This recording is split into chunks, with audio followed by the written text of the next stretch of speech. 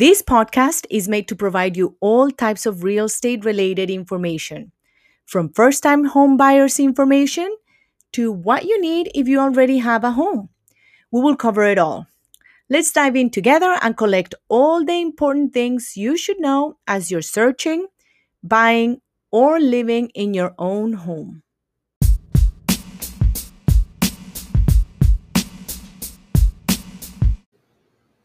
Hi, this is Carolina Waliki from True Global Property Solutions. He is here with George Costanzo, also from True Global Property Solutions. And today we are here to talk about multifamilies, different types of properties from which you can earn income by investing in real estate. We're going to break down the different types of units and how you can go about getting a loan. So let's start by quickly defining the different types of properties that we're going to talk about. We're going to group them into four categories. There is one, which is single home, one unit, freestanding home, two door or two unit home. Then we're going to group 3 and 4 unit homes, and then 5 units or more building complexes or properties. The 1 to 4 units are actually one main group, and then the subgroups you discussed, and then anything 5 and over is going to be considered commercial. So we'll go through each of those. So one of the things that is important to note is that as George just divided them into the two groups, 1 through 4 units are valued mostly by the comparative units, by the comps in the area, meaning this evaluation is based mostly on what has transacted recently in the area of units that are like kind in terms of renovations, in terms of what type of property they are, in terms of location. So that's pretty much indicates that the value is dependent not on anything else, not on rent collected, but rather on comps and on the state of the actual unit. Finishes, how upgraded it is, and all of these, whether there's an elevator or not, even if it's a small building, if it has any added features like a parking garage or a driveway. And then units 5 or more commercial are valued based upon the rent that you collect. As George indicated, 5 or more are commercial properties. Anything where you are collecting rent and making revenue is considered commercial properties. Yes, so on commercial properties, unlike anything that's 1 to 4 units where the comps of the area are going to affect the value, with commercial properties, primarily the value is going to be determined by what the net operating income is and what the rents are. So you're actually in more control of creating value by doing some minor upgrades, maybe cosmetic work, and upgrading up in the rents a little bit. That creates value. Whereas in a 1 to 4 family, the value is going to be created by what your neighbors sell for. That's a great point. Can you please, I'm going to back it up a little bit. Can you please share with us what is net operating income? Sure. Your net operating income is your gross rental income minus your operating expenses. So if your gross rental income is $100,000 and your net operating expenses are $40,000, then your net operating income would be $60,000 for the year. Great. Can you please take us through what do I need to do in order to qualify for a 1, 2, 3, and 4 door? Sure. Yeah, thank you. Okay. So on a single family home, if you don't have good credit, you could do what's called an FHA loan. So an FHA loan, you're typically going to need like a 600 credit score. We are going to look at your assets and your income also, and the down payment on that property would be 3.5% minimum. If it's a conventional loan, which is Fannie Mae and Freddie Mac, typically you're going to want a 680 or higher credit score. And then again, we're also going to look at your assets and income. And on those properties, you can put down, if it's owner occupied, as little as 3%. Now, for FHA, you can't do an investment property, so it would have to be owner occupied. If you're going to do a single family home as an investment property, you would need at least 15% down. Now, moving to a two family, you would have to put 15% down if it's owner occupied and 25% down if it's an investment property. And that's for Fannie Mae and Freddie Mac. Still same credit requirements. You're still going to need to show assets and income. For 3 and 4 families, the only difference is the down payment. For owner occupied would be 20% and an investment property would be 25%. So those are the primary differences.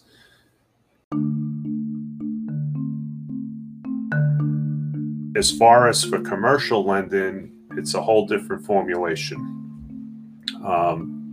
It's not as dependent on your credit.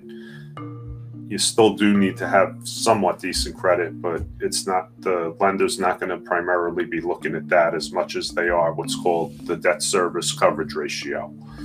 Now, your debt service coverage ratio is your net operating income divided by the cost of your debt per year.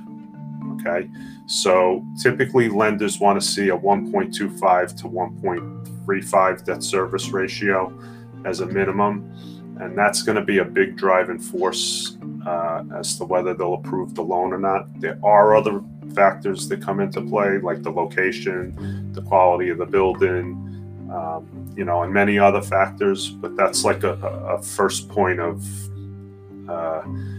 metrics that you want to take a look at. Can you please take me back a little bit to how to arrive at the debt cost per year? What does that mean? What number do I need to know in order to be able to find my debt service coverage ratio? Sure. So we'll use some simple numbers. Okay. Say the property's $1 million and say you're putting 20% down. So you're going to finance $800,000. Okay. And $800,000, let's say your interest rate is 3%. Okay. And it's going to be a 30-year loan. So your monthly debt costs would be just about $4,000 a month for your principal and interest. You would multiply that by 12 months, so you'd have $48,000 in what's considered debt cost. Okay, so if your net operating income, let's even take it a step before that. If your gross rental income is, say, $200,000, and your net operating, you have $100,000 in operating expenses, you would have $100,000 in net operating income. So $100,000 divided by $48,000 would be the cost of your debt. That gives you a 2.08, which is phenomenal. Okay, great. So thank you for clarifying that the debt cost is not just the interest, but it's both the interest and the principal of the loan over a period of year. So the monthly payments over a period of a year. Correct. Great. And for a down payment, a typical down payment on a commercial loan is going to be 20 to 25%. There are instances where we could do 10 to 15%, but that's on a case-by-case basis. Typically you'll be around 20 to 25. Are there additional considerations in terms of how many doors a complex has, in terms of the risk that a landlord is taking when some units are vacant? So does the lender also take that into consideration if it's a 2-family versus a 4-family? And then, of course, it's a different scenario because, as we just discussed, 5 and more units is a different category. But does the lender take into consideration how many units between the 1 and 4 door building? They do to some degree. That's what's going to affect the difference in down payment required. But primarily on a 1 to 4 family, what's really going to drive it is your credit score and your debt ratio. And your debt ratio is the monthly payments of all your debt plus what the mortgage payment, including taxes and insurance, is going to be. And then that gets divided by your gross income. So typically you want to be under 50% to qualify. So if you have, $8,000 a month in gross income, you really don't want to go above $4,000 a month for your total monthly debt payments and your mortgage payment, which including your taxes and insurance. So that's on a 1 to 4 family. Like I said, once you get to 5 units and more, the more units you have, the more likely you're going to be able to get a loan, because there's safety.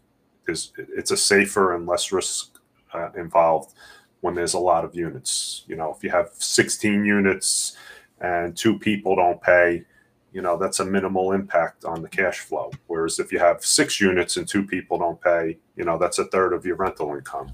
So they actually like bigger deals better, lenders do. It's not to say you'll have difficulty getting a loan if it's only 5 or 6 or 7 units, but the numbers still have to make sense. But lenders do like bigger deals. Okay, great. Yeah, well, that makes sense. There's security in that amount of numbers and units as opposed to smaller.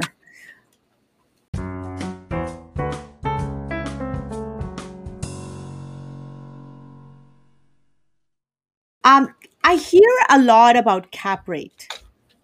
Can you please help me understand a little bit more what the cap rate, what I can expect, and what it can indicate to have a higher or lower cap rate in certain properties?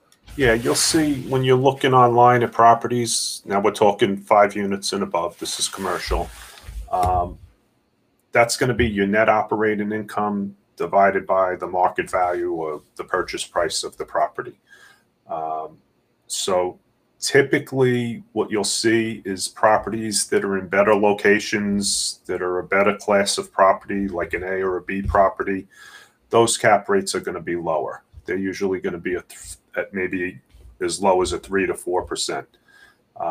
Whereas, a poorly run down property, maybe it's older, it's not in a great neighborhood, what would be considered a C or a D property, you might see cap rates at 8 or 9%. So, it doesn't mean one's better than the other overall, because you're not going to have good cash flow and a good return on an A property in an A location at a 3 cap. Whereas on the flip side, a D property in a bad area with an 8 or 9 cap is going to give you the most return and the most cash flow. But there's obviously issues involved with both of those. The A property is going to be in a good location. It's probably going to hold,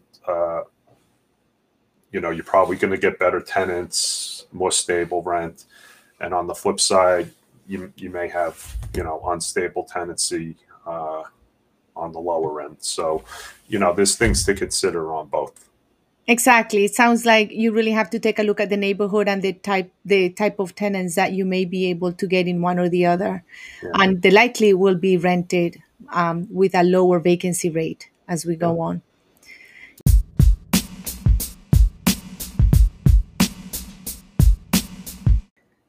George, thank you so much for joining us today and sharing all this information.